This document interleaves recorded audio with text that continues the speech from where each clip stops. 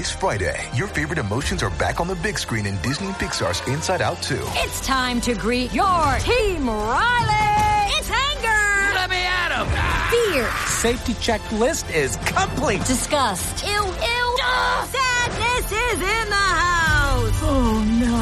Hello, I'm anxiety. I'm one of Riley's new emotions. Disney and Pixar's Inside Out 2. There's a part 2? We're going! Rated PG. Parental guidance suggested. Only in theaters Friday. Get tickets now. Another day is here, and you're ready for it. What to wear? Check. Breakfast, lunch, and dinner? Check.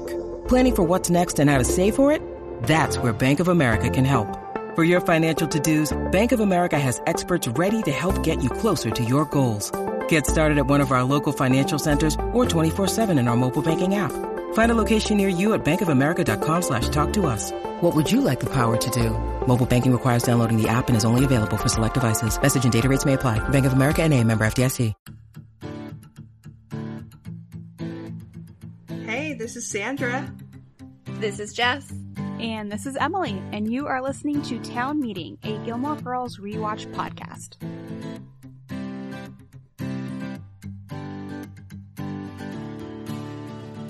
Welcome to season 3. Hi. About those lazy, crazy. Oh no. It played so much. I just assumed that's how we would introduce the episode. Honestly, though, the timing is perfect because we are like well into summer. It was 100 here over the weekend, yes. So I'm in like summer mode. Yeah, no, it was 95 for us too. It's crazy. It's cool here today with a high of 75. Would you say it's lazy, hazy, crazy? I would. This is a perfect day for a lazy, hazy, crazy day of summer. Europeans. The temperature was 35 degrees Celsius. Just for the Europeans. Anyways. No, just for everybody else in the world. Yeah, basically. For the non-Americans. Mm-hmm. Because we are backwards. Basically. In more ways than one. Anyways, guys, season 3 premiere, the lazy, hazy, crazy days. I always get that messed up, so I did have to look at my book. Jess, you are starting off the season with a summary. Guys, this time, let's just do pass or fail. Yeah. No points. Yeah. It's just please. Pass or fail. Let's pass or fail. And let's also hope that I pass more so you don't have to hear me sing again. I mean, I kind of want to hear you sing again. Yeah, for anyone who missed it, go back to the last episode and hear Jess's amazing voice. It's lovely beautiful. Voice. It really is. So beautiful. Thanks, guys. You're much better friends than I deserve. But I am doing the summary, and I don't know. We'll see how it goes. Okay, well, Jess, are you ready? Let me take a sip of water. Okay. That's fair. It was really hot in here. Okay. 3, 2, 1, go. Lorelai dreams she's married to Luke and having his twins, and Rory is a dream doctor. Suki wants to make their house more masculine, but Jackson likes flowers. Taylor has filled September. In Washington, Paris gets asked on a date, but misses it. Thankfully, Jamie has a Zagat.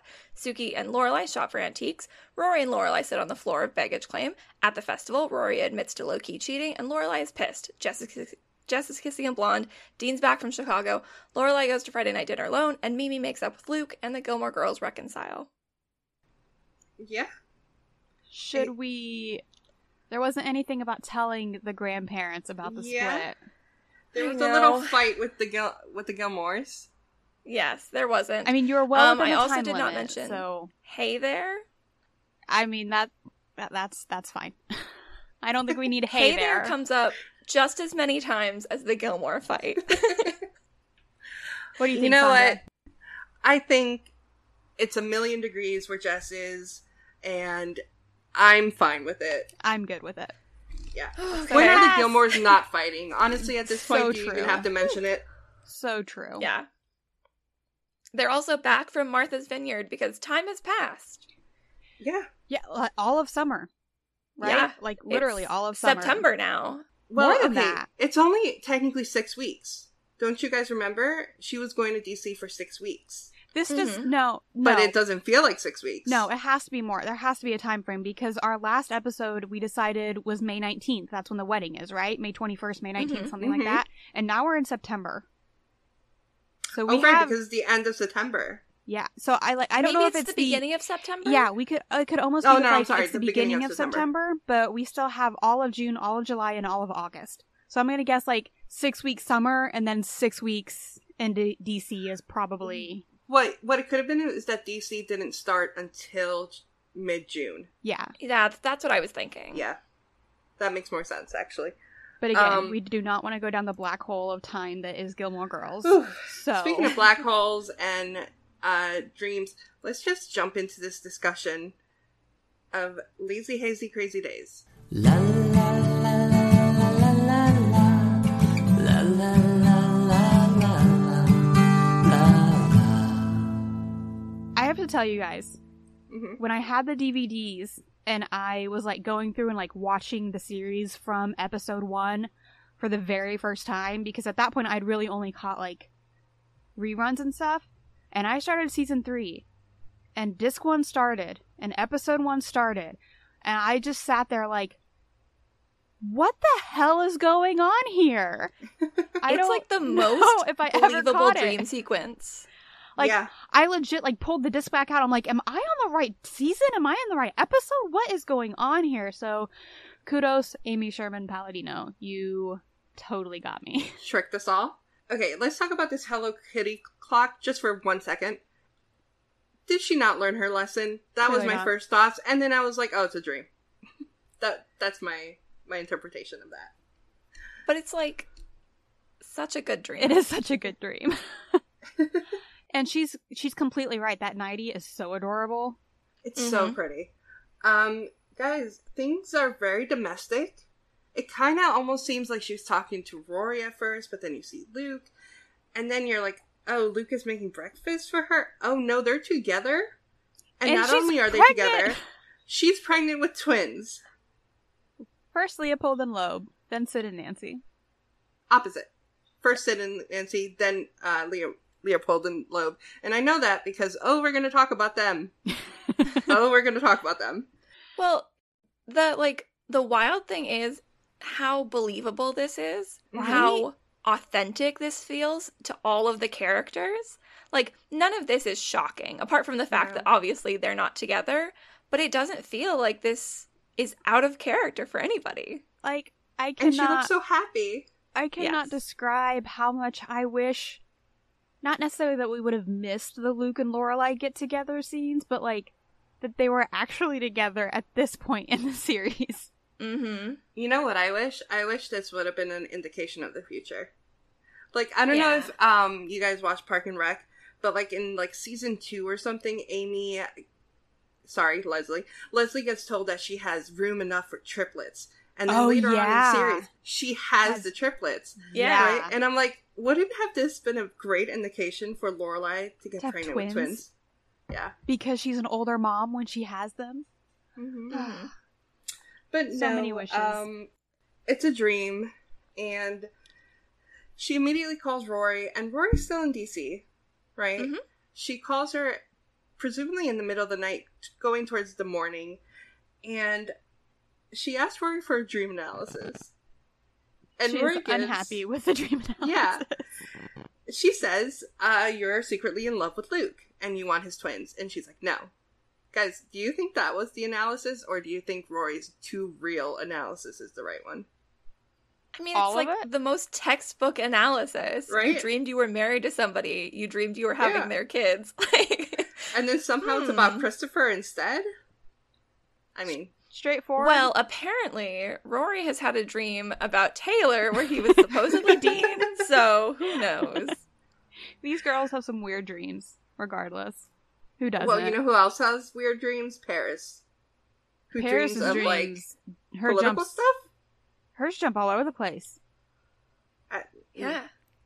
Well, the only thing I remember is she did not have sexual relations with that woman. She mentions a lot of names, like a lot of politicians' names. Mm-hmm. But yeah, so Rory's now awake after this phone call. She goes over to her desk, and we see a bunch of letters, all from Chicago, from Dean. Mm-hmm. Pushed aside, We're because not the dealing- real yeah. letter that we care about is the unwritten letter she started to Jess. And has been unable to finish. No idea what to say.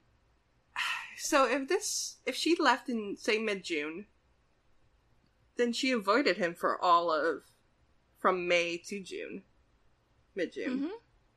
Like, the way the season ends, she makes it feel like she is immediately leaving. Yeah. Like she's hopping on a plane. Yeah. But then she'd be gone for 3 3 months. months. Which I don't think is possible. I mean, she said it was only 6 weeks. But, so this means that she has avoided Jess for at least a month. 3 months at this point. Yeah, I mean, before she even left to go to DC. Yes, They were still exactly. in town. She was still with Dean. Well, honestly, she probably still had school, right? School usually gets out at some point in June. Especially if they start in September, it's probably a later release, too. So she probably had school. She was probably prepping for the trip. She had lots of things to do. She Mhm. also has a boyfriend. So, and as we will see in the rest of this episode, she has not been treating this boyfriend especially well. But we'll get into that. Guys, did you guys ever have love letters with any ex-boyfriends? Or current boyfriends? Oh, yeah. Husbands? I have a stack of Aw. letters that are in my nightstand, and they're like my save if the house is on fire thing. Mm-hmm. Yeah. I love my Aw. love letters. I did a lot of pen paling when I was a kid. So not necessarily love letters, but I have that stack of like just letters that we would send back and forth. I haven't sent a letter in maybe a decade. Like Yeah. a pure letter I have not sent. Emails, yeah, but It feels more authentic than an email. It does. Than typing. yeah, they've just gone out of style, unfortunately. Yeah. But it's a sweet thought anyways, Rory. Too bad you never did it. But we go It would back... be a sweet thought if she didn't have a boyfriend. Oh, right. There's that. Okay, guys. We have to talk about this. Jackson got out of the shower once in a tiny towel while Lorelai was there. And Lorelai saw all. And now it seems like she's so traumatized that every time they have to announce that Lorelai is here. I mean, it's his house. Right? I mean, if not that I ever regularly go over to my friend's house for breakfast who, is living with her husband by any means, but like if that happened, I would totally do that and treat it that way. Like make it a huge to-do every single time. Suki and Jackson are kind of in a little weird tiff, right? Like Suki wants to paint the house, Jackson does not. I'm not even going to say like they're like Suki is in a tiff and Jackson's like, Yeah. no, just leave it alone. Jackson's not in a tiff yet. And Suki is solving future problems that don't exist yet. And I recognize that because I also do that. And you know what? Don't do it. If the problem doesn't exist, you don't have to solve it. It's okay, Suki. You know what I liked and hated at the same time? Jackson likes flowers and he likes ruffles, and that's fine. Yeah. Right? Mhm. As a man, that is fine. You can like whatever you like. But they had to slip in that gay joke. They had I mean, it's to. what, 2002, baby? We Yeah. have to make a gay joke. A man can't like flowers. A man can't like ruffles. It means he's weird or different or gay. Well, Suki is still convinced that she has to paint the house no matter what Jackson says. And we're gonna just talk about Suki and Jackson for a bit because their story is basically in the background, so we can just knock it out. But before that, I just want to mention the jump scare that happened in this scene. The bucket hat. Oh. We'll talk about the bucket hat. I Okay, have awesome. one comment to make because that's literally all I have to say. And I might get crucified for this. I think she looks super cute in that dress and hat. It's very of the time. It's not something I would ever wear, but I thought she looked great in it. Well, bucket hats are coming back, right? Well, I mean, I that's don't the issue. Almost everything that Lorelai wears in this episode, you could see on like a 19-year-old today. Yeah, Gen That Z dress would and eat that it up. hat. Oh my gosh. Like literally, I could walk out the door and I could see like a cute little 20-something wearing that. And I would not even bat an eyelash. Yeah. My only complaint on that outfit, I do not think it is a work appropriate outfit for the manager it's a of mini an inn. dress. It's a V-neck mini dress. Yeah. Lorelai, come on. Well, I know anyways. it's summer. Moving on. We'll talk about fashion. I just had to bring up that jump scare. It was like it came out of nowhere, and all of a sudden there was a bucket hat. She You're puts like, it on "Wait, very what?" confidently. Where did this come from? The next time we see Suki is they are antique shopping at Mrs. Kim's, and she's looking for things that will make the place more manly. Mm-hmm. Yeah. Like a shaving table or That's a mounted $1,200. trout. I want to throw this out there, and I don't know like where the prime man furniture shopping is for anybody, but like for me and for my husband, prime man shopping furniture is not done at an antique store. Yeah, that's a fair point. The trout looks like more of a Luke thing Yeah. than a Jackson thing. Well, when we eventually see what Suki decides to do with the decor of her home, she's very clearly, in her mind, going for, like, rustic cabin vibes, which the trout fits. Does any of this fit Suki? No. Does any of it definitely fit not. Jackson? No. Definitely not. Because The green that's color's the next. nice. That's the next scene we see. By the way, I'm sorry. Before I go there, the other thing that happens at Mrs. Kim's, which I thought was hilarious, is that Lorelai pays Mrs. Kim $20 so that she won't buy the trout. And Mrs. Kim haggles. Yeah, it was supposed to be $10. She starts with 10. Yeah. And I totally, like, you're, Lorelai, I love you, but you're literally saying, hey, I will give you a third of what this fish costs to not let her buy it. Like, she'd make more money just letting her buy the fish. Yeah. And the thing is, the next time we see Suki has purchased a lot. Like, it's A lot. comic. It's beyond reality. She has purchased so many items in such a short span of time. And painted the and entire redone house. everything. Because this happens the same day. I think there's like a 2-day difference because it's Thursday, Friday, kind of. But Well, yeah, Suki's within wearing the same 24 outfit for some reason. But yeah. Yikes. Between 24 to 48 hours. But like, yikes. Like, it's a Yeah. hunter's dream. Yeah. Mm-hmm. It's like if you bought everything in a catalog called Hunter's Cabin and just put everything on the walls. That's like, what this house now looks like. Reminder, these are two people in Connecticut. Right? Mm-hmm. And Not I the mean, Deep South. I'm pretty sure Suki's never gone hunting. I don't know about definitely Jackson.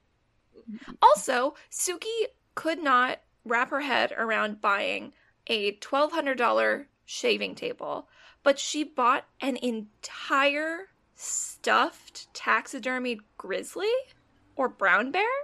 Which, like, I swear, with everything she put in that house, that had to have been, what, at least $10,000 worth of stuff in early 2000s like an money. obscene amount, yeah. I don't know, but guys, they have an argument, and like, they just got married. So, like, if I was, let's say, watching this for the first time, I would be like, oh my god, like, Jackson and Suki came off on the wrong foot right away, right? Because that's such an angry fight. So we're looking up stuffed bears, and I forgot I was sharing my screen. You need to have a full brown bear. He needs to be standing and he needs to be posed. That's the magic. This is an adult. We're seeing a lot of cubs. We're seeing a lot of black bears. roughly they're like around the Oh, no, it's just that $15,000 slow. to Okay. $3,000 mark. Ooh, no. Okay. No. The closest No. is probably that one. Yep. $28,000, $26,000 for a full holy standing Christ. post bear. No, here's a smaller one. It's only $14,000. Okay, so let's say she scrimped and she did $14,000. Okay, but Jackson did not want this.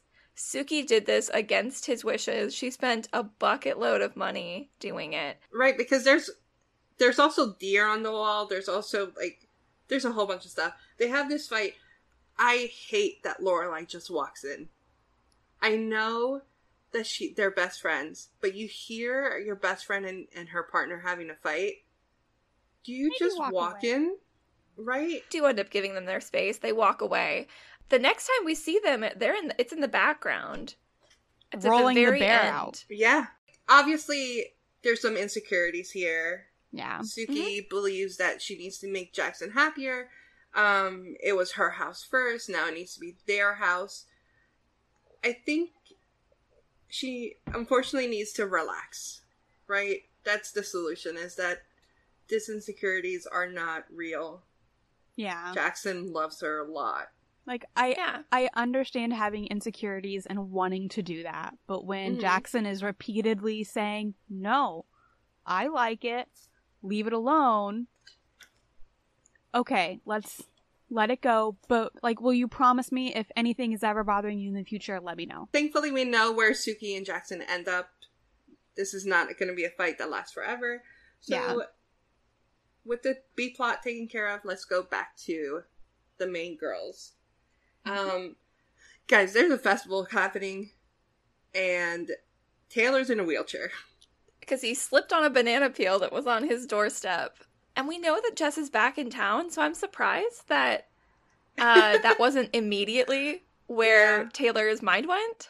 I agree. wanted to look this up. Do you think Taylor, or the actor who plays Taylor, was actually in a wheelchair for the... Lorelai is very kind to Taylor in this episode. Right? Weirdly so. Even though Taylor takes everything she says as sarcastic or being mean, which is funny. Yes, he finally found something to fill September with. Apparently there was... September was lacking an event, which in Stars Hollow is a big no-no. He's got this big summer festival, which looks like a lot of fun. It looks like a lot, but it looks like a lot of fun. I don't know if you guys noticed the merry-go-round horses in the back. Yeah, the carousel horses wheeling in. And there was also, like, the world's most fabulous extra who appears multiple times in this festival. She's got, like, a full-length white dress and a big white hat on. And every time I saw her, I was like, who is that? Yeah, there was a lot going on in this episode. Maybe it's just me. A couple of days ago, we had a festival in our town, and I could hear it from my house the entire time. And it went on for hours, and there was no parking anywhere. And, like, I was just kind of over it. Yeah. Festivals are great. They're even better when you can leave them. And, like, I'm thinking, like, 9,000 people are in this town, right? Supposedly. And they go to this festival. It's just going to be an all-day affair. No matter where you go, you cannot escape that music. Yeah. Yeah, because they only know the one song. Like, how is that not a formal complaint of they need to know more than one song? Like, they at least need at least a CD's worth of songs. Well, Taylor is super excited because he has got a band coming from New York. And New York. When we hear them and when we see them, they are quite fun. But we don't see them yet because Lorelai does have a moment where she looks through the window of Luke's diner and she sees Luke. And we are reminded, oh yeah, they're fighting. They're not friends right now. They're not good right now. Yeah. And it's a little heartstring tugging. Like, Lorelai's going through it in this episode, right? Yeah, because it was the last time we saw her, her dreams of being with Rory's father were crushed, and she took it very well, but obviously that's heartbreaking. And Luke is like her person that she goes to when she's down, and she can't do that right now. And Rory's not around, so she's alone. Suki's in the middle of God knows what with Jackson. Right? Yeah. And Rory's in DC. She's actually at the 15th annual Junior Leadership Brunch. Yeah. And Paris is harassing every congressperson that she can get her hands on. Democratic, Republican, doesn't matter. She just wants to talk. These are legitimate House representative and senators that are in this episode that she talks to at the time. I was wondering. Yeah, I thought that the Republican from California, I thought, okay, they definitely film in California, so I'm pretty sure that they could have gotten... If you watch the opening credits, when they have, like, the guest stars listed, one of them says, like, Senator... whatever his name was, and the girl says Osei, yeah. Osei, and then the other one says, like, representative, and has her name. So, yes. I thought that was really cool. Well, while that's happening, Rory Gilmore is getting coffee, as she's wont to do. And we meet possibly the most cruelly treated character on this show, bar maybe Paul. Jamie. Sweet Jamie. I love Jamie. How much I Jamie. like Jamie. He's Yeah. so sweet. And he's so smooth. He really is. And the issue I have with Jamie is, like, Paris later is like, you have to go hide in a closet. He's going to see you and you're so dateable. Like, Jamie immediately gives me the vibes of he's that guy who gets along with all of your friends, but he's not, like, attracted to any of them. Mm-hmm. He's just friends with all of them, and you don't have to worry about him at all.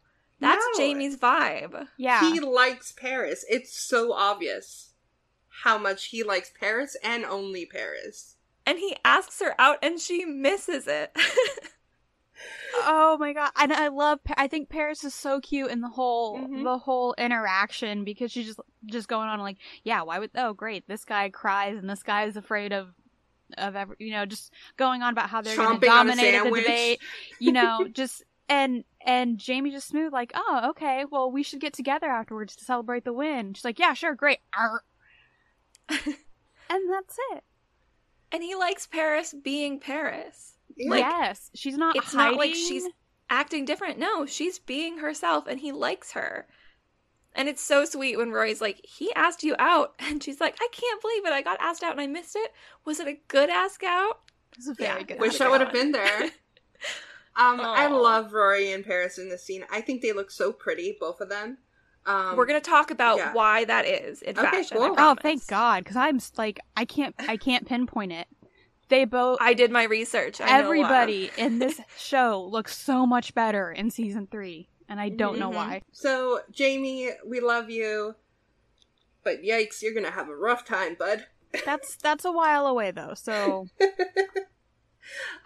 We go back to the inn, and guess what? It's Kirk. It's the C plot.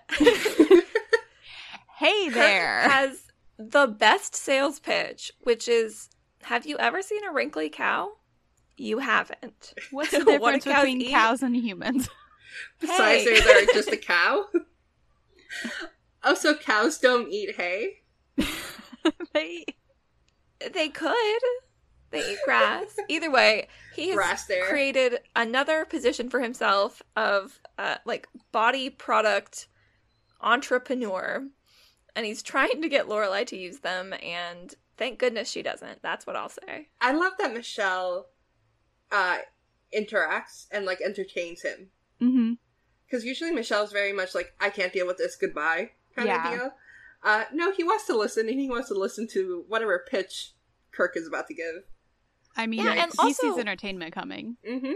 Yeah, Lorelai and Michelle seem good in Yes. this. Like, it's a very brief scene, but compared to everything we saw her do to him in season 2, they seem like friends right now. Like, friendly coworkers. Do you think the screenwriters finally figured out, they're like, oh, right, they're supposed to be friends.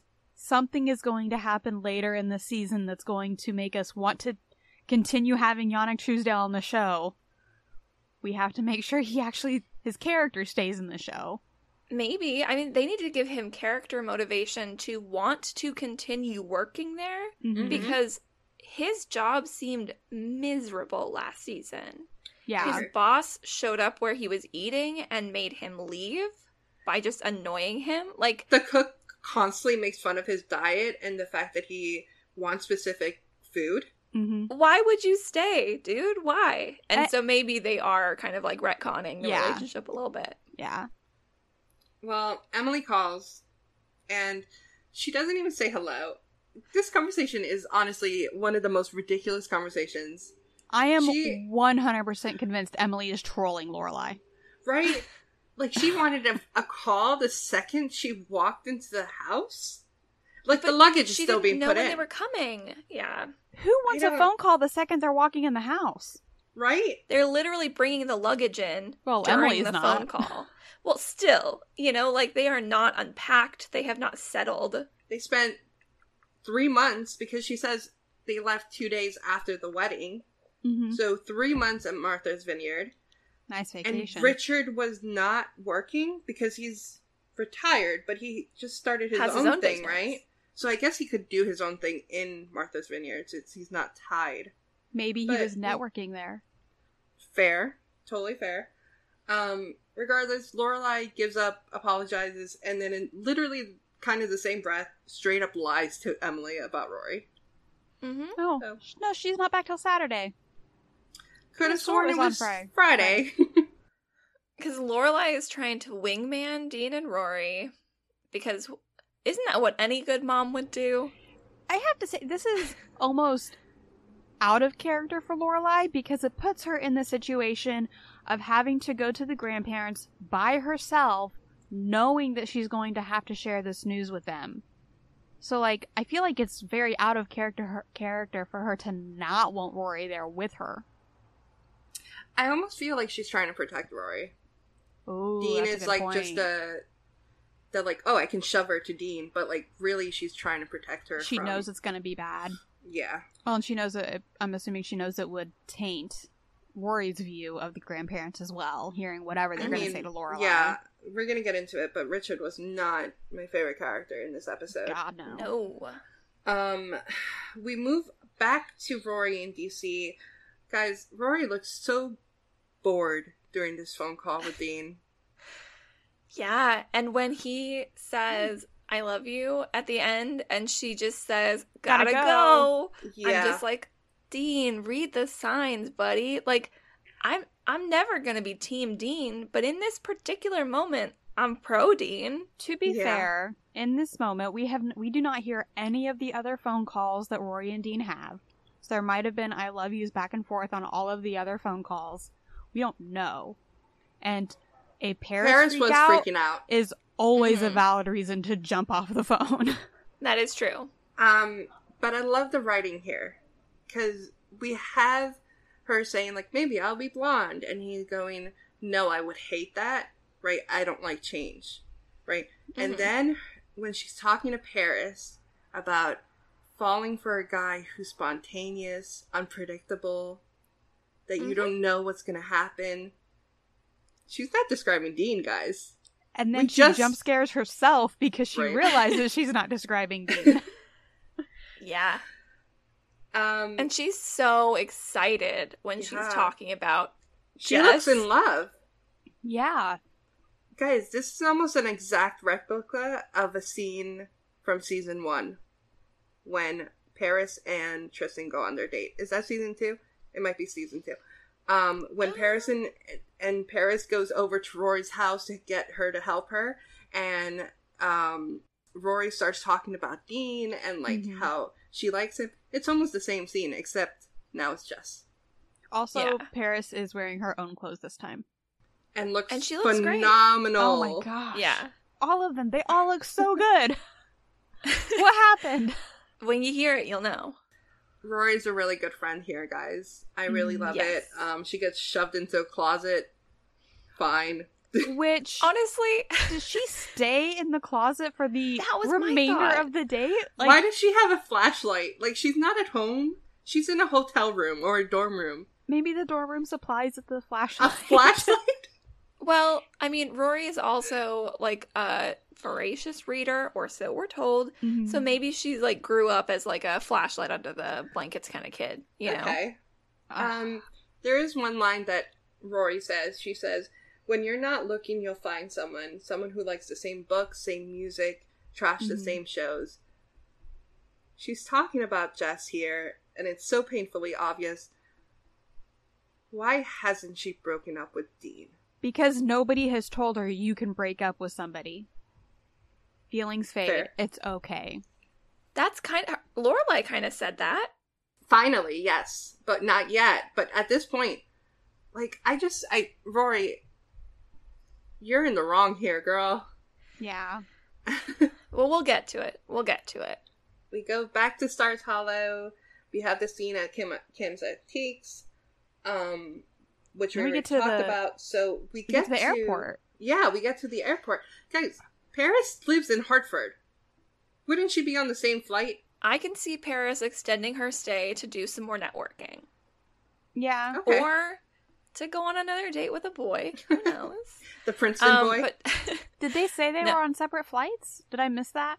No, she just wasn't there. She just wasn't there. I just assumed they separated, like, Paris's chauffeur was already there waiting and she had already left. Anyway. They're so excited to see each other, they literally fall to the ground. They collide and collapse. Yeah. And I was just like, I don't know if I would sit on the floor in the middle of baggage claim at the airport. I'm I mean, like, it's a surprised. really cute thing on a TV show. I'm surprised TSA doesn't come over and is like, you need to get up and move.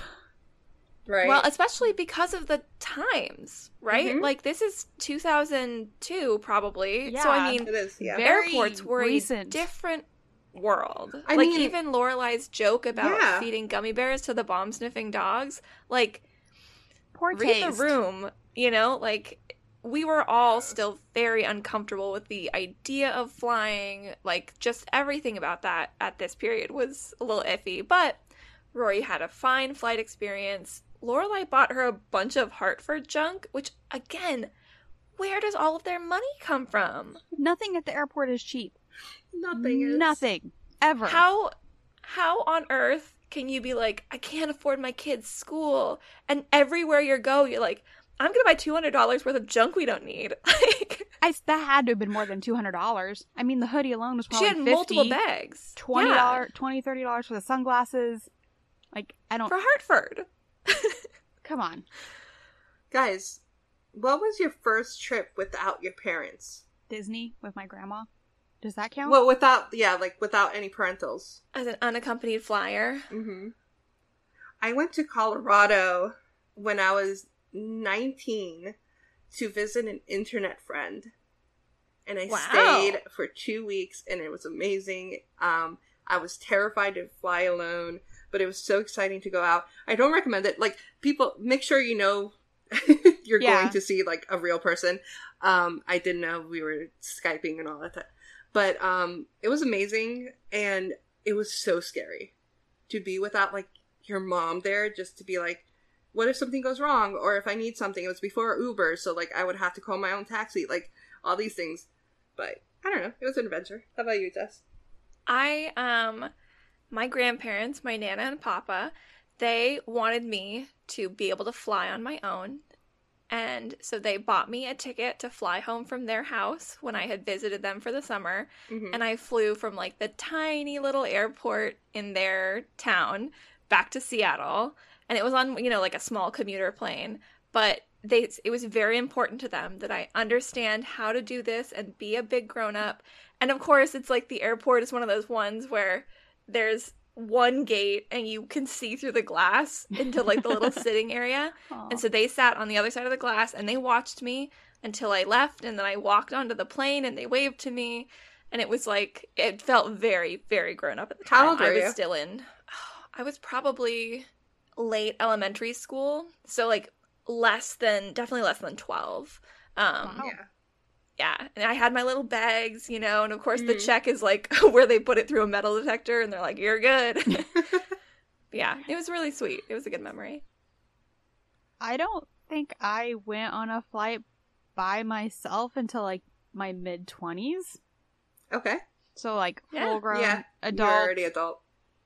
I was just flying out to Jersey to visit my brother. Just doing your thing. That was it. Every other time I have flown, I've been with a grandparent or my husband or a parent. Like, and I've only done that once. Well, Rory arrives home. She wants to change. And, okay, I understand there's ulterior motives to this changing. But, like, okay, she was just on a flight. She's allowed to change. Absolutely. Yeah. Lorelai, calm the hell down. Yeah. Still at the airport, I wanted to ask. So when Lorelai says, hey, I got you out of dinner with the grandparents, and Rory's like, what? How? And Lorelai says, I lied. Does Rory look, like, uncomfortable a bit to you guys? Definitely. Because she immediately says, you can spend it with Dean. Yeah. Right? She's pushing Dean on her, and she's just like, are you sure? Like, I could go to dinner. Like, yeah. And I'm surprised Lorelai didn't catch that. Or maybe she did, and she's like, no, I still need to have this conversation without you there. I mean, Lorelai is also so overwhelmed with having Rory back. Like, her best friend has been gone all summer, and now she got her back, and she doesn't even want her to change clothes. She just wants them to go to the festival. No, she doesn't even want to go to the festival. Right? She tells Rory, you don't have to go. And I think it's because Lorelai realizes something happened. Yeah. Right? Because, like, later on when they have their fight, Lorelai is very pointed. Right? Look what you could have, you dodged a bullet there, right? Mm-hmm. It's very much like, okay, now you can finally get over Jess. Yeah. At least that's what she tries to say. Because Rory does get home, and she does change, and yes, good point, Sandra, about, yes, she was on an airplane. Like, I want to change too after I've been on a plane. But Rory wants to specifically change into a pretty dress because she's expecting to run into Jess. And even Lorelai's like, wow, fancy. Like, you don't need to...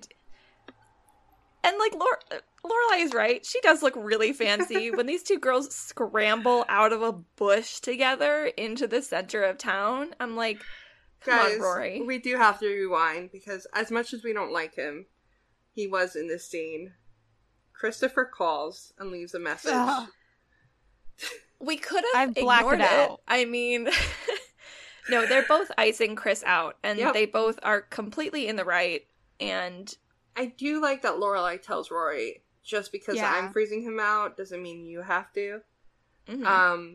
Because it makes Rory's freezing out more, like, powerful. Yeah, exactly. Yeah. I think it's a very good mom moment for Lorelai. Mm-hmm. I agree. Mm-hmm. But yes, she's wearing a super cute summer dress. And little heels. Yeah. Heels. They are coming out of a bush. You are right. I don't... Saved them 3 minutes, because apparently Lorelai's been bored and been looking for shortcuts. Which, how long have they lived here? You don't need shortcuts at this point. You really don't. Supposedly you would have already found all the shortcuts by now, but apparently not. They arrive at the festival, and first off, I just have to mention, there's a telescope in the background. Why? It's the middle of the day. What are they looking at? This festival does go well into the night. Because when Lorelai gets back from Friday night dinner, the festival is still going. Poppin'. Yeah, that's fair. Okay. Maybe. I can give you that. But still, the telescope was weird for me. I mean, there's a lot of weird things about this festival. Like, you've got dancers, you've got the singers, you've got the carousel horses, you've got cutouts. Like, it's just every summer-themed festival shtick you can put into one visual gag, which is this festival. It's the next scene, Emily. I love it. There it is. Yeah. See, hey, Andrew's looking through this telescope. In the middle of the day. What are you looking at? The sun? Maybe there's looking at, like, the bell tower or something. Who knows? Maybe there's, like, a fun game. Like, if you can see what the big sign really far away says to the telescope, you win a lollipop. I think we're giving them too much credit right now. Yeah, absolutely. You know who else doesn't deserve credit? Kirk. Kirk with his bad cream. Hey there. Apparently causes many issues. Yeah, and is an EPA violation to dispose of. It reacts to light and heat and motion, and he finally accepts that he will come and pick it up because Lorelai has 3 crates of it. Yikes. Ugh. Is this town weird? Yes, Lorelai. Mm-hmm. It is weird. Yeah. Every man that you ever date will tell you this town is weird. Yeah. Lorelai. Even Luke. Yeah.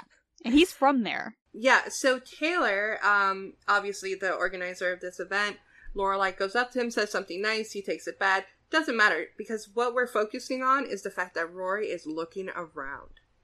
She's looking for around somebody. Everywhere she can. So as soon as they get there, she's immediately looking around. And Lorelai's even like, what are you looking for? And she's just like, I'm, taking in the festival sights or something. No, she's looking for Jess. Which, it's funny because it seems like Jess probably hasn't moved from that spot in a while. So she just wasn't looking in the right spot. Okay, but, Jess is not a festival goer, right? Mm-mm. He definitely 100% chose this on purpose. So that she would see him. I feel... Yeah? Did he know for sure when she was coming back? Probably not. Because Luke and Lorelai are not talking for that info That's fair. to go through. Mm-hmm. Which means he's probably been doing this in very visible spots all over town all summer long.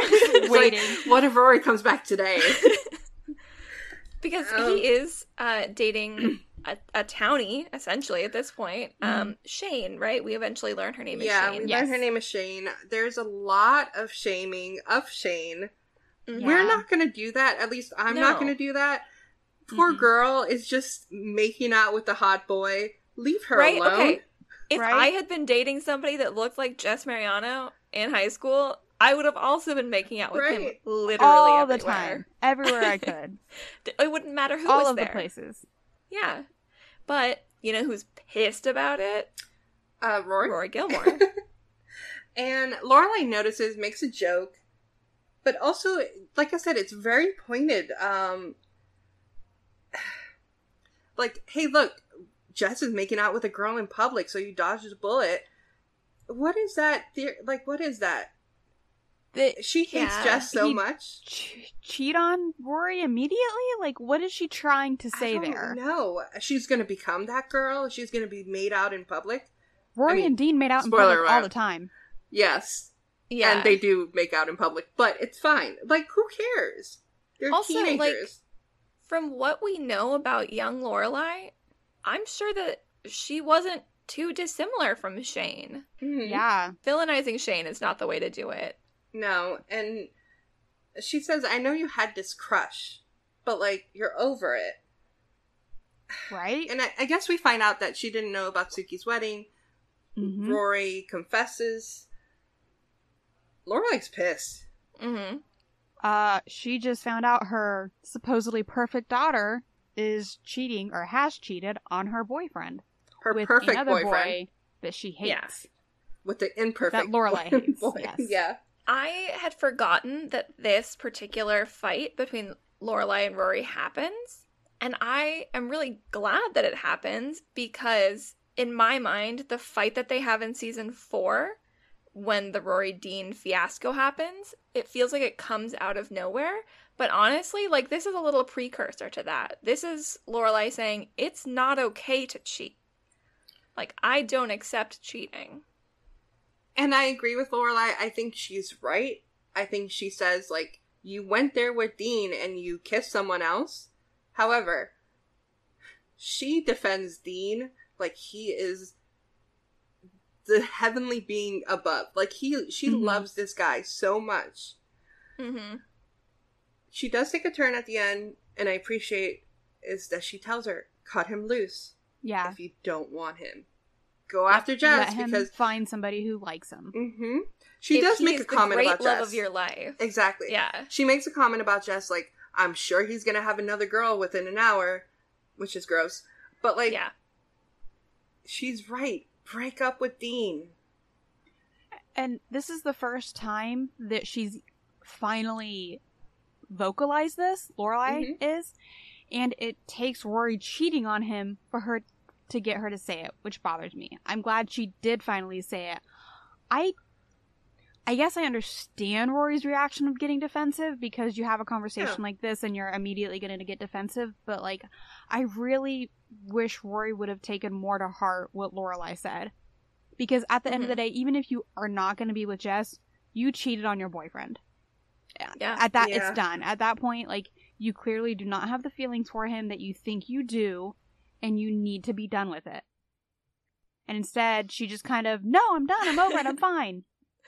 And guess who arrives but Dean himself, early, because he took a flight early to meet her. Because he's the perfect boyfriend, right? And she's so awkward when she greets him.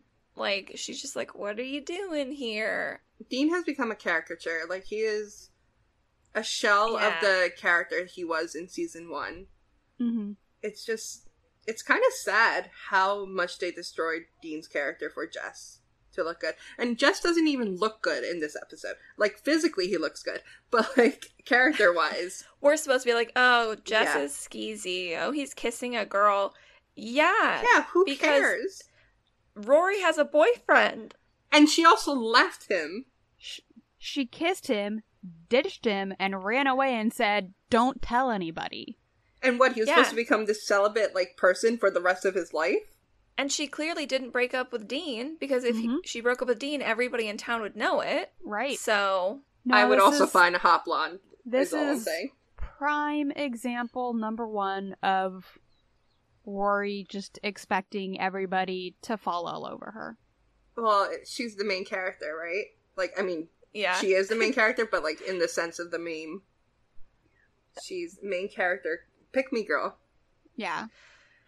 Yeah, and we end the, like, scene with she's hugging Dean, but she's looking at Jess, which just, like, feels so icky. Yeah. And poor Dean, again, never gonna be Team Dean, but Dean is just excited. He's missed his girlfriend. He's written her letters. He's called her. He's been waiting all summer to see her.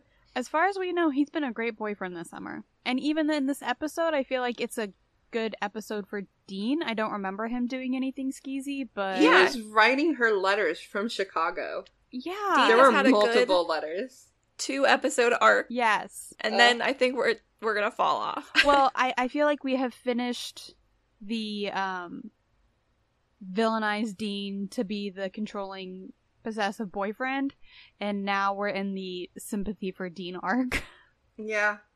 Yeah, Dean is a mess of a character, but he did make it fun to watch. I enjoyed watching it when I was young, and I mean, it's a nightmare, it's a train wreck, but I enjoy watching it now. You know, he's still gorgeous. Both He boys is. are gorgeous. Did he get taller over the summer? He looks so tall. He's 6'4". Like, he's crazy I mean, my tall. boyfriend's 6'4". He feels taller than that.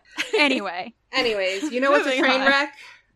A train wreck is arriving late to a dinner where you're already going to have to tell your parents something horrible. You know they're going to take that personally. Mm-hmm. And your daughter's not even there as a buffer? Yeah. Lorelai set herself up for disaster. Exactly. She goes in, Emily gives her the scones. She couldn't just say thank you. Right? So easy. Thank you.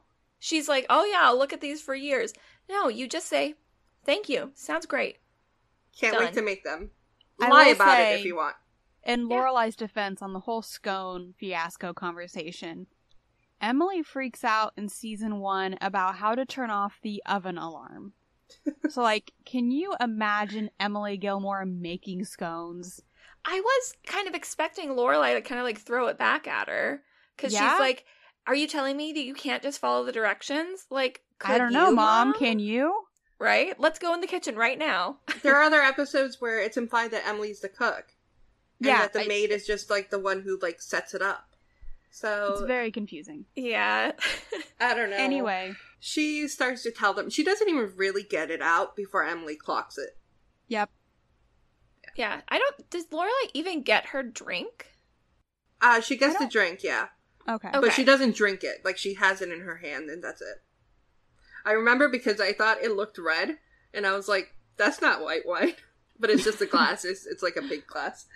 Yeah, because they got the scones for Lorelai, and what did they get for Christopher? A captain's hat. How They got him a cute. captain's hat. Like he's a I'm making a 5-year-old. face. Yeah.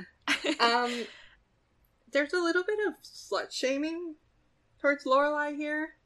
A little? Where a lot of slut shaming. She flints from man to man. And, like, you have to grow up. And how many boyfriends have we seen her with? Max, she went on a date with, like, a young kid and then didn't date anyone. And Max was implied that was the first serious relationship she's had in years. And also, like, the first relationship her parents knew about. Yeah. Mm-hmm. And even if she was dating someone every other week, like, she's not exposing them to Rory. Yeah. She only exposed Matt. That's a weird way of saying that. She only introduced Max, Exactly. but Max and Rory had a history, so it was, like, kind of already existing. Mm-hmm. Right. And Christopher's her dad. Mm-hmm. Like, she was gonna be there. He was gonna be there. But no, she does let them know, because originally she's trying to, honestly, I think she goes into this trying to protect Christopher a little bit. She Yeah. just says it didn't work out, you know? And then they get really upset with her. And it's only then that she says his girlfriend is having a baby. Because Emily demands the reason. Mm-hmm. After she says his girlfriend is having a baby, I think everything goes downhill. And that's when all of a sudden we get season 1 early episodes Richard, where he is a villain. Guys, I'm thinking about a pie. I'm thinking about For it. Richard? I don't know. I mean, it's so uncool. It's very mean, and it's also incredibly unnecessary. Like, the Yeah. things that he is saying about her are not at all true. Well, and like, he's saying that Christopher is going to go and be with Sherry, and of course they're going to get married because Christopher is a good man, and he's going to do the right thing, which Lorelai wouldn't let him do. At one point, why does Lorelai have to give him permission to be a dad? You don't have to be in a relationship with somebody to be a dad. You don't need permission. Well, in this situation, he did not need permission to show up whenever he wanted. He chose not to. And we go back to that scene earlier. Lorelai told Rory, just because I'm freezing him out does not mean you have to. Mm-hmm. Yeah, Richard continues to go off. Emily gets into it. And I mean, it gets so bad that they are fighting amongst themselves so much that Lorelai just gets up and leaves. And they don't notice. They don't try to stop her. She just walks out. Because at that point, she's done what she needed to do. And there's no point in staying for food. All right, so the first pie was Lorelai and Luke. The second pie was Christopher. Mm-hmm. Just his character in general, but also just what happened last episode. I will admit this is not as bad as the first two, but I do hate Richard in this moment. Yeah. I hate the moment, but this is not the first. And I really don't think it'll be the last time that he says horrible things to Lorelai. And it's really not entirely out of character for him either. So, as much as I hate it, I don't think it's a 2-pie moment. It's close, though. Not quite. I will say it's close. Well, it's especially frustrating when we think about all of the growth they had in season 2, right? Like, with her working with him at his new business, with her graduation, we had these really happy moments where it was like, wow, look, they've come so far. Nope, we're right back to season 1. Right back to season 1. So, Lorelai does just get up and leave. Because I would have too. I don't blame her. Yeah. that's all you can do. Oh, No. 100%. Definitely. And Lorelai's upset, obviously. And she goes to the person that she goes to when she's upset, even if he's upset with her, and that is Luke. Well, it is implied that she's gonna try to go to Suki first, and then realizes that Suki has her own issues. You see Suki and Jackson rolling the Wheeling bear the out of the giant bear. house. And so, yes, then she goes into Luke's. Luke is still very cold. And I mean, I understand I'm Team Luke here. But it's gotten to the point where it's like, are they ever going to be friends again? I mean, this is a really long fight. Yeah. Yeah, well, luckily, Lorelai actually doesn't go to Luke's. There's a new girl in town. Her name is Mimi. Mimi, and yeah. she is here. Mimi is Luke's. really sad. She's Mimi really is very sad, and she's also really forward. She just goes right in and just pours herself a cup of coffee. It's her first Luke's cup of coffee for like months. Yeah. Months. And then she essentially has a breakdown Yeah. at the end seat at the bar. And we see old Luke come out a little bit. Well, I kind of noticed when it starts, Luke is like almost rolling his eyes. He's like, you said you were going to come in, sit down, and shut up. Like, why aren't you? Mm-hmm. But then she says, this is the second time I let myself do this. And Lauren knocks it out of the park. I get emotional watching this scene. Like, she is so devastated. And she explains everything with Christopher. And I feel like Luke didn't realize how bad she had it. Like, How much she just got her heart broken. Exactly. Well, because he wasn't really part of her life for the last however many months. Yeah. Like, he was totally out of the loop. I relate so much to Lorelai here of the, like, I don't currently have a partner and I'm fine with that. But I don't know if you guys watched Little Women with Saoirse Ronan. There's a little, like, rant that Saoirse gives, like, women are so powerful. Why do they need men? Like, we can do so much, but I'm so lonely. Yeah. Right? And it's devastating. And that's kind of what I got here with Lorelai. Is just like, she is so successful. She's doing so great. She has her daughter. She has a house. She has food. But she doesn't have someone to share it with. Ugh. It sucks and it's hard. Yeah. And vulnerable Lauren just cracked your heart open. And she cracked Luke's, too. Like, Luke can't help but kind of, like, fall for her. Not even, like, romantically, but just, like, he can't look at her hurting in this situation and help himself. And he does give Mimi a donut, a glazed donut, because he knows she's going to be hungry later, if not now, which she wraps in a napkin and puts in her purse. I mean, what else would you do with a donut? Lorelai goes home back to Rory, and the first thing she does, she apologizes. She thinks that what she said was still fair, but just it wasn't fair of her to get upset and to yell at her, and Rory agrees. I disagree. Yeah. I think it was completely valid for Lorelai to get upset that she just found out her daughter cheated on her boyfriend and is just going to pretend like it never happened. I think what she was apologizing for was they were screaming in the middle of town. There were so many people around them. Right, first off, what if Miss Patty heard this conversation? I don't think it's as loud as it's implied, because there's no way it wouldn't have gotten it out if they were yelling that loudly. And Dean walks right up as they're, like, at the tail end of this fight and has no clue. But there's still a Dean, guys. There's still a Dean. Dean. Oh my gosh. She doesn't know what she was doing. He's so great. Lorelai says, "Are you staying with Dean because of me?" Which I feel like, guys, I feel like, yes, she is. And Rory really is like, no, I'm not. It's the pressure and the expectation. Yeah, I don't think it's necessarily Lorelai.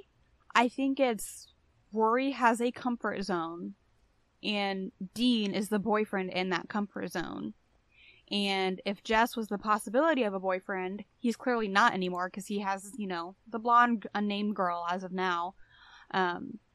So in Rory's mind, Jess is no longer a possibility. But she likes unpredictable. I mean, it's like he left for New York again. Right? Oh, we're fine. Jess is gone. Like, how many times do you have to have that conversation with yourself of, yes, me and my boyfriend are good, before you're like, maybe this is too many times that I'm telling myself that I'm good with my boyfriend. Have to tell yourself that much? Yeah. It's probably not the case. And while positive affirmation statements for yourself are fantastic, I have to do it for myself. Wake up in the morning like, okay, you're good. You got this. You're going to have a good day. For yourself, those are good. Telling yourself, no, me and my boyfriend are happy, maybe not so much. Yeah. Well, she's good, supposedly, and Lorelai's gonna be good. So, they're gonna be good together. They've forgiven each other, they're good. Everything's good, except nothing is good. I do want to say, for this episode, I love watching it and getting, like, the tiny little clips. I'm like, that scene's in the intro. That scene's in the intro. There are quite a few scenes from this episode that are plugged into the intro now. Well, that was the season 3 premiere. That one. And it was quite an episode. I wouldn't say it's the strongest premiere we've ever had. But I don't think it's a bad episode by any means. Yeah, well, it's like, it's a coming together episode, right? We're coming from an absence, so there's kind of a little bit of awkwardness that comes with that. But yeah, not a bad one for sure. I like this episode. I love seeing the fun, quirky town stuff. Yes. It's a good festival. If it wasn't like 100 degrees this weekend, if there had been a festival like that, that would have been super fun to go to. I stand by the fact that I am absolutely amazed by how gorgeous everybody looks in this episode. Yes. And let's talk about people. So let's jump into Townsperson of the Week. La la la la la la la la la la.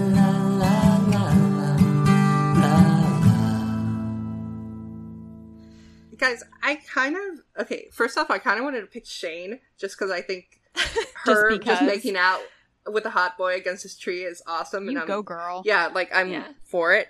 But she didn't really have a line in this episode. Also, or a name. Everybody hates this boy. Yeah. So, like, she's kind of making a very strong statement by being seen publicly with Jess. She looks hot. She's making out with a hot guy. She's having the time of her life. I'm for it. Not to necessarily shame her later, but when we do get to see some of her personality, it's not exactly stellar. No, she's not great. Yeah, no, it definitely, this is her best episode. She doesn't talk. No lines. We don't see her face. Honestly, they could replace her. She could have been a body double. We wouldn't know. All right, it's not going to be Shane, but I love Shane in this episode. Guys, for me, it's Paris. That's what I was thinking. Yeah, she goes on her first official non-Tristan date, and it's with a guy that seems to really like her. He read the Zagat for her. Like, I think it's Paris. What about you guys? Yeah. Whole agree.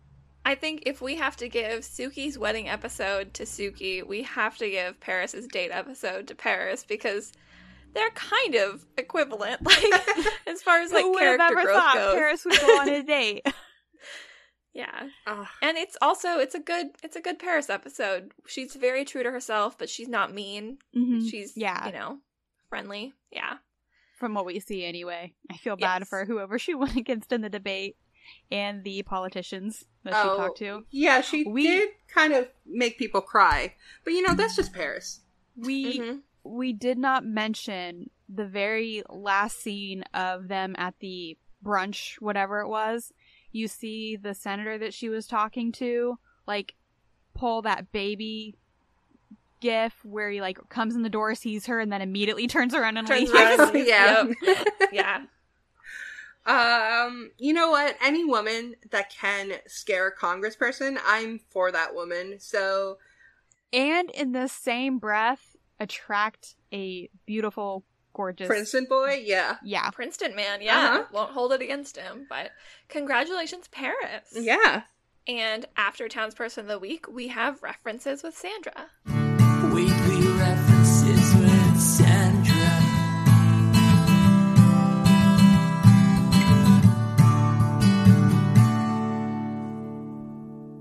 Okay, so for today's references, I'm not gonna lie, guys, we're all over the place.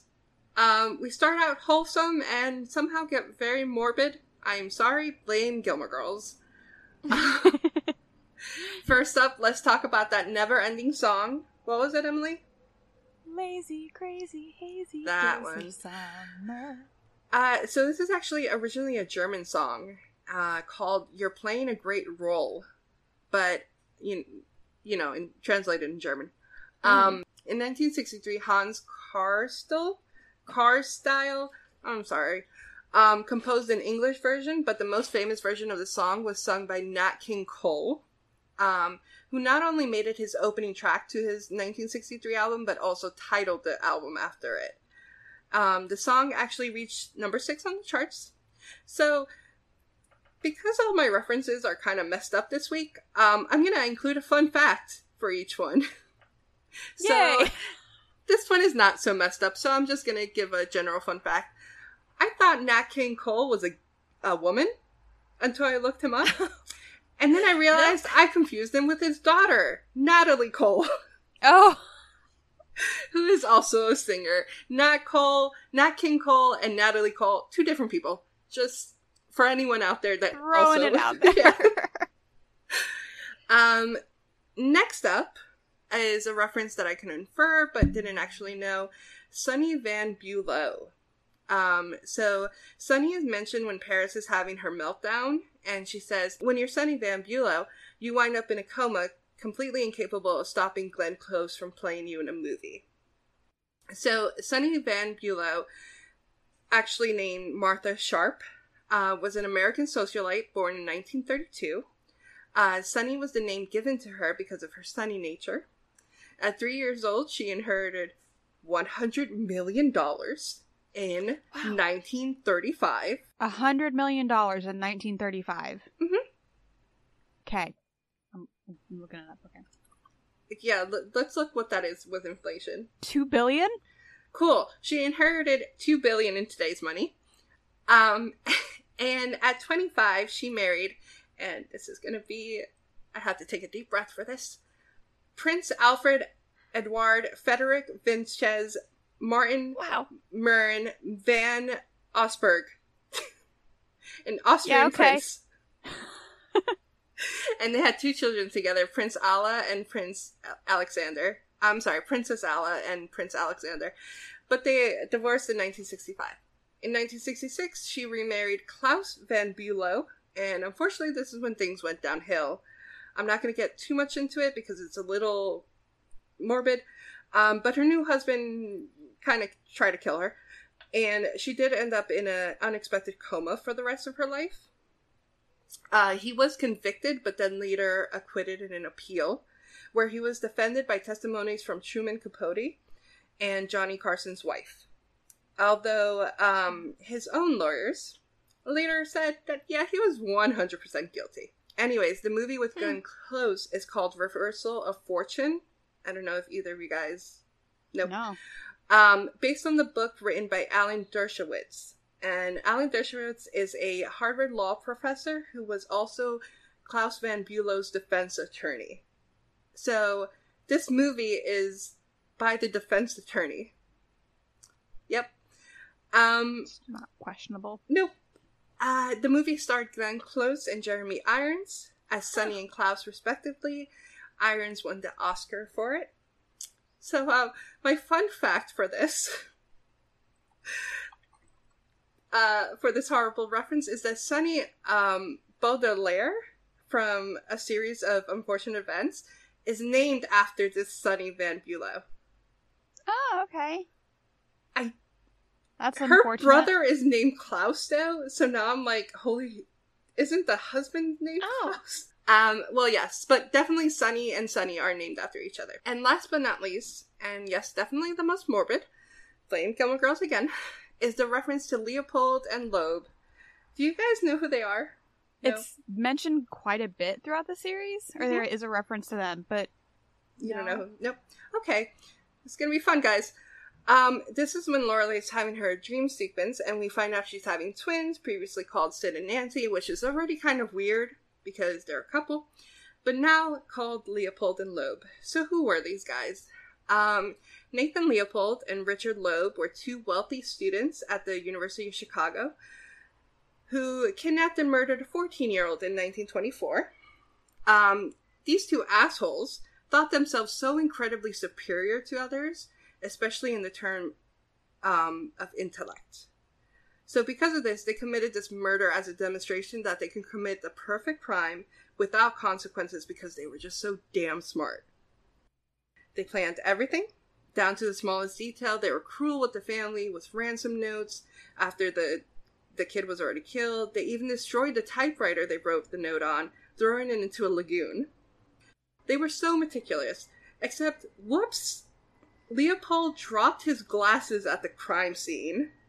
And although it was a common prescription, and the frames were just like your usual frames, they were fitted with an unusual hinge purchased by only 3 customers of all of Chicago. And one of them was obviously this moron. So when the pair were formally questioned, they had an alibi. They were out with some girls in their car, except, whoops, again, their chauffeur told the police already that their car was not working and it was being fixed at the time. And the destroyed typewriter that they flung into the lagoon, the police found it. That's actually impressive that the police found that. Yeah, they did. And it wasn't long before they confessed, and they were sentenced to life imprisonment for the murder, plus 99 years for the kidnapping. Fun fact for this mess, this case has inspired quite a few movies, including Alfred Hitchcock's 1948 film Rope, 1959's Compulsion with Orson Welles, Tom Kalin's 1992 film Swoon, Wes Craven's 1996 film Scream, and finally 2002's Murders by Numbers starring Ryan Gosling and Michael Pitt. So, about 5 movies. Why is Leopold and Loeb mentioned so much? Because, like, I think when Emily brings in, like, that life insurance adjuster or whatever that tries to set Lorelai up in season 1, when Rory goes on her 3-month date, I think she's like, oh, you own the Dobermans. You know, I was like, oh, yeah, Leopold and Loeb. I'm pretty sure he said the names were. I'm pretty sure she refers to Christopher's parents as Leopold and Loeb a couple of times. Well, I kind of want to go back and figure this out now, because I know it's mentioned. Leopold and Loeb is like, it's kind of like a reference to smart intellectuals who think that they can commit the perfect crime, but never did. But can't. So yeah, that's what Lorelai wants to name her twins. Yeah, that sounds right. Yeah, sorry that things went morbid. Everything else we kind of knew. Carson Daly, I'm assuming people know who he is. Otherwise, we're really old. Bono, U2, like, it's just people we already knew. But, that being said, up next is Emily with something hopefully a little bit more cheery. Books, movies, and music with Emily. With Emily.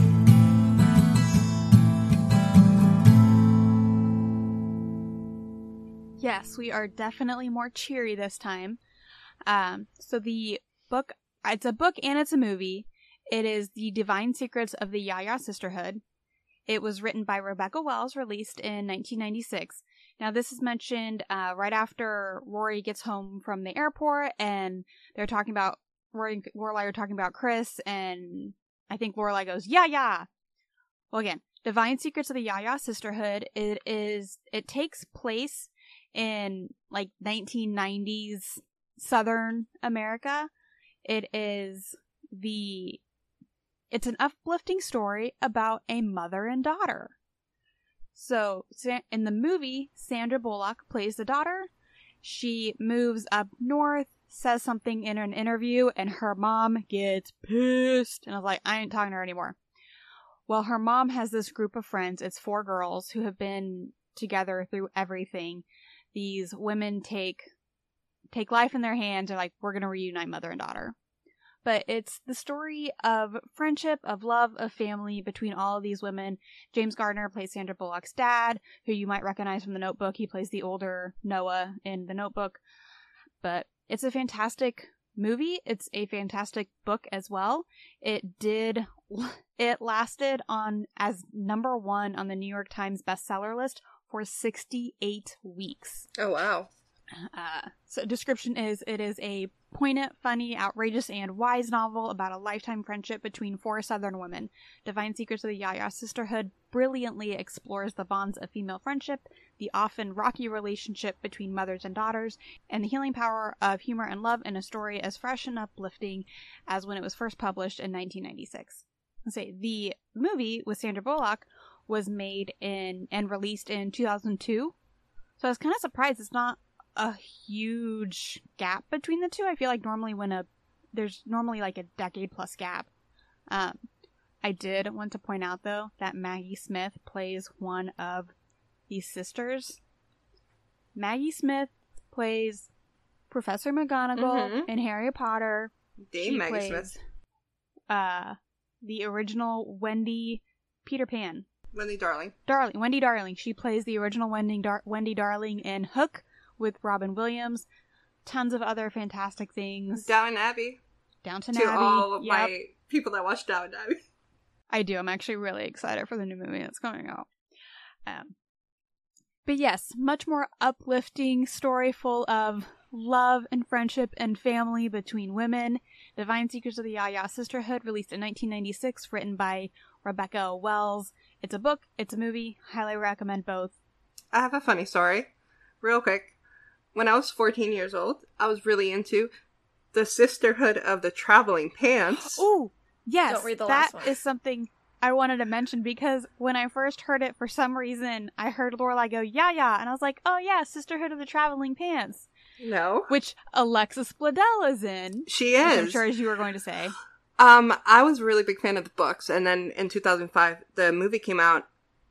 My mom was giving me a birthday gift, and it was going to be the next book in the Sisterhood of the Traveling Pants.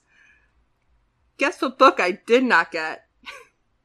I did not get that book. I got the Sisterhood of the Ya-Ya, what was the Divine title? Secrets. The Divine Secrets of the Ya-Ya Sisterhood.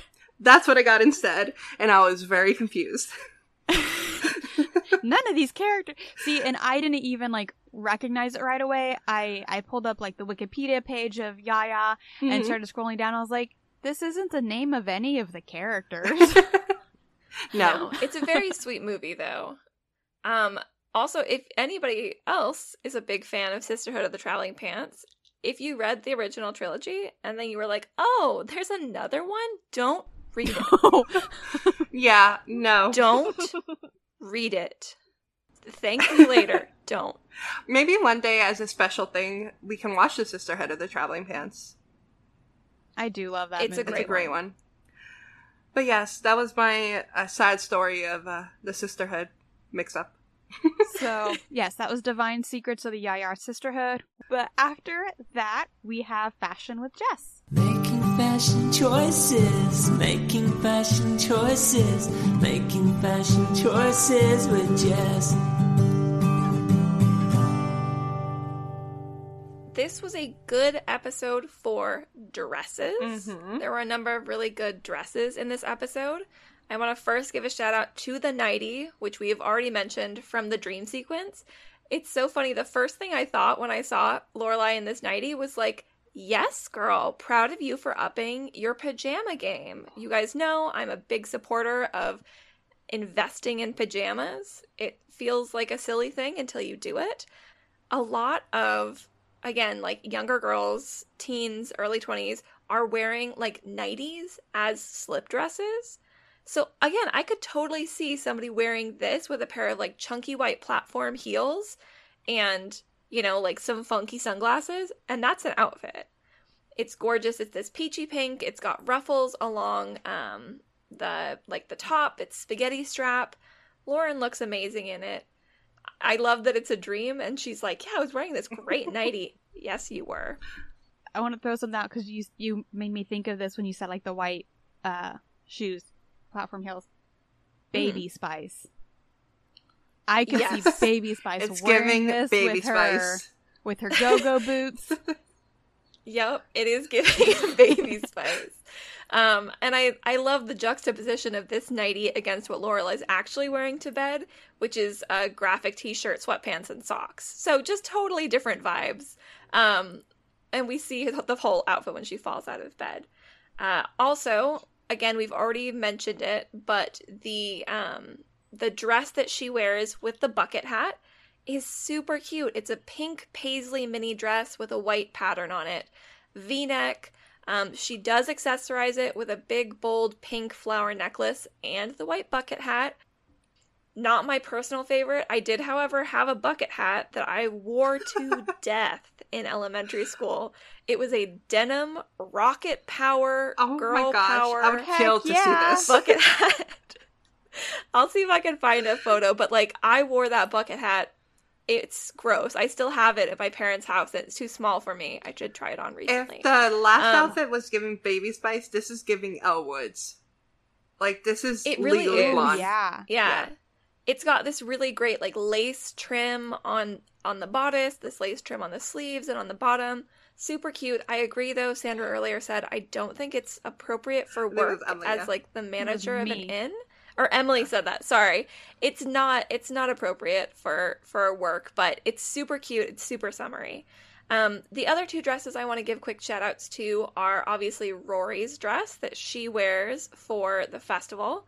I like it because she clearly picked it out because she wants to look good. So this is, Rory Gilmore's idea of like what you wear to attract a man. And it is a really cute dress. It's very sweet. It's a pretty short dress on Rory. It's above the knee. It's a dark dress with pink flowers, and they're kind of funky pink flowers. But I like this. It's got cap sleeves. It's very sweet. It's, again, a little strange as a choice for this particular festival. For this particular boy. For this particular boy.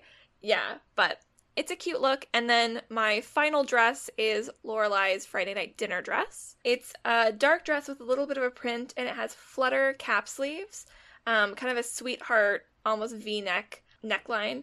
It's very pretty. I think that it's one of those dresses that would look really simple on a hanger, but you see it on Lauren's body, and you're like, I would kill for this dress. Mm-hmm. She looks incredible, but everybody looks pretty incredible throughout this episode, as we have all mentioned. And I put on my detective's cap because I said, okay, everybody looks so stinking good in this episode. What did they do? Here's what they didn't do. They did not switch costume designers. Robin Lewis West is still the costume designer. They did not switch costume supervisors. That is still Brenda Mabin. They did not switch, and I was surprised by this, hair. Hair is still done by Patricia Vecchio. They did switch makeup artists. Previously, we've had Lisa in season 1, Susan in season 2. Marie came onto the scene, season 3, and Marie said, I'm switching it up. Everybody's gorgeous. Everybody's going to look like a runway model all the time. I think this is most apparent when we see Rory, especially in her scenes where she's in Washington, and you look at her and you're like, okay, Alexis has always been beautiful, but the what brunch happened? scene, like she looks really pretty here. She looks stunning. I think a lot of it is that they are darkening her lower lash line. I compared this against both the wedding episode and Rory's coming out, because I thought those are episodes where we might have seen her wear a little bit more makeup, and she didn't have like a smudged out lower lash line, which I think makes a huge difference and makes her big, gorgeous eyes pop and look even bigger. And also, Paris's makeup looks incredible. She looks like a confident young woman who like has her act together, and as we all know, Paris Geller does not. So that is the power of makeup, people. And she doesn't look like an old lady like she did season 1, where sometimes she just looked like super old, like she could be in her 40s. She looks beautiful, and that dress that she wears to go out on the date, like I think that's one of her best looks. Yes, and that does bring me to my best dressed of the episode, which is Date Night Paris. So Paris is wearing this, it's like a black base with a bunch of white and pink flowers over it. Again, little cap sleeves, a little bit ruched. And it is just, it's so fun to see her in fresh, young clothing with a simple necklace. Her hair is perfect. Her makeup is like, that's what I want my makeup to look like the day I get married. It is so good, so clean, so fresh. Marie, thank you. I hope you stick around for the whole season, because something is different. She's changed up the formulas. She's changed up the way these characters look, and it's so subtle, but it makes such an impact. I said it many times. I'll say it one final time, and then I'll be done. If it's makeup, then it got stepped up. Holy crap. Everybody looks gorgeous. Everybody looks beautiful. And not that they didn't look beautiful before, they did, but just hot damn. Can we talk about outfits that didn't hit the mark? Yeah, which ones were not good for you? I do not like Lorelai's red lace top. I think illusion lace is really tricky. As a dress, I think a lot of the time it works because it's spread out over a wide area. But with it just being the top, it does kind of look like she's wearing a sheer top with nothing under it. Yeah, it's just not a look that I like. And it is a look that, prom season, a lot of people wore that look. And I just could never get into it. There was one other, I think when Rory's in DC and she's just hanging out. The orange shirt? Yeah. I just didn't think that it worked very well. No, it's the most structured t-shirt I've ever seen in my entire life. There are so many seams. It is so detailed, but the color just completely detracts from it. I feel like it's something where maybe if it was black, it would be better. Not that she looks bad, because again, everyone looks gorgeous. It was just a weird shirt for me. I don't know. I'm going to go against the grain. I liked both of those outfits. Yeah? Lorelai's illusion lace red top with had a chunky belt to separate. Mm-hmm. And what Rory is wearing, 100% wore that outfit at one point. Oh, I'm sure I would Maybe have not worn orange. Yeah. Well, welcome to season 3. Fashion's only going to get better from here, but that was the fashion recap. And up next, we have Stars Hollow Speaks. So we put out a request for thoughts on the episode, and some of you wrote in. So from Iman, we had, I love Lorelai's pink summer dress, and Paris missing her ask-out is so cute to me. It drives me crazy that Richard said that Lorelai stopped Chris from being a father. Just because they didn't get married doesn't mean Chris couldn't be in Rory's life. I do think Lorelai should have given Luke a proper apology for how she yelled at him. Mm-hmm. I can't remember if maybe that happened in a later episode, though. I think she does apologize. She apologized She already. wrote him a letter. Yeah, and then she apologized again. Mm-hmm. Well, yeah. It's not great. Kind of. It's a non-apology apology, Yeah. I feel like. What she says, anyway. Yeah. But thank you, Iman. We also heard from Ashmisky again. Just question, do we all project they'll resent me onto a partner when they feel it's going too well or easy regarding Suki painting the house? I've definitely done similar when I feel like it's too easy. You must be secretly hating me for this or this because clearly I can't make you purely happy as is. Also, hate Lorelai's bucket hat. I mean, I 100% agree with that. Yeah, it's insecurities. Unfortunately, sometimes it happens in relationships, especially when things are going really good. Mm-hmm. It's true to life. I'm really glad that Suki and Jackson were able to get past it. Yeah. I know I have definitely done it. We honestly see Lorelai do it in the future when her and Luke are together and she forces him to go camping because she thinks he's not doing what he wants to do. So we even see Lorelai do it in the future. It's a very real thing. Yeah. And I appreciate seeing it. And our last comment, I just think is so hilarious. It's from Pluto, one of our regs, and she says, the way I will never mention Christopher in my comments for fear of incurring the same level of wrath from you lovely ladies. Guys, do we hate Christopher too much? No. I don't think too much. I think, do we hate Christopher? Yes. Yes. In our defense, though, while we hate Christopher, we love all of our listeners, and we will respect your opinion. Oh, definitely. 100. Even if it's wrong. Even if you're wrong, we'll still listen to you. Yes. And just want to throw in one little reminder. You may have seen it on Instagram. You may have heard it in our last episode. But our lines are now open if you want to leave us a message on our answering machine. There's a link in our bio on Instagram to do that. And we'd love to actually hear from some of you this season. So leave us a message and you might end up on the podcast. Yes. Yep. And guys, before we close up this episode, coffee. La la la la la la la la la la. Thankfully, we're back at Luke's, guys. Starting next episode, we're back at Luke's. Things are going to change with coffee. But she pours a teaspoon in that cup, though. Yeah, but it still counts. And Rory's little dainty cup still counts as well. Lorelai had 2 cups of coffee, and Rory had 1 cup of coffee. So, kind of a typical episode in that regard. I'm curious to see if it's going to go up now that Luke's is back in rotation. Yeah. So, but yeah. Especially once we have a new relationship that brings even more Luke's into it. Mm-hmm. Yeah. So, we'll see you this season. Guys, this is a good episode. I'm glad that we're in season 3. I'm glad that the makeup has gone up in production. Yeah. It's Marie Delpret. Thank you, Marie. Please come do my makeup. To be fair, anybody's probably better than me at makeup, but still. Fine. Well, thank you so much for listening to our first episode of Season 3. As always, I was Jess. I was Emily. And I was Sandra.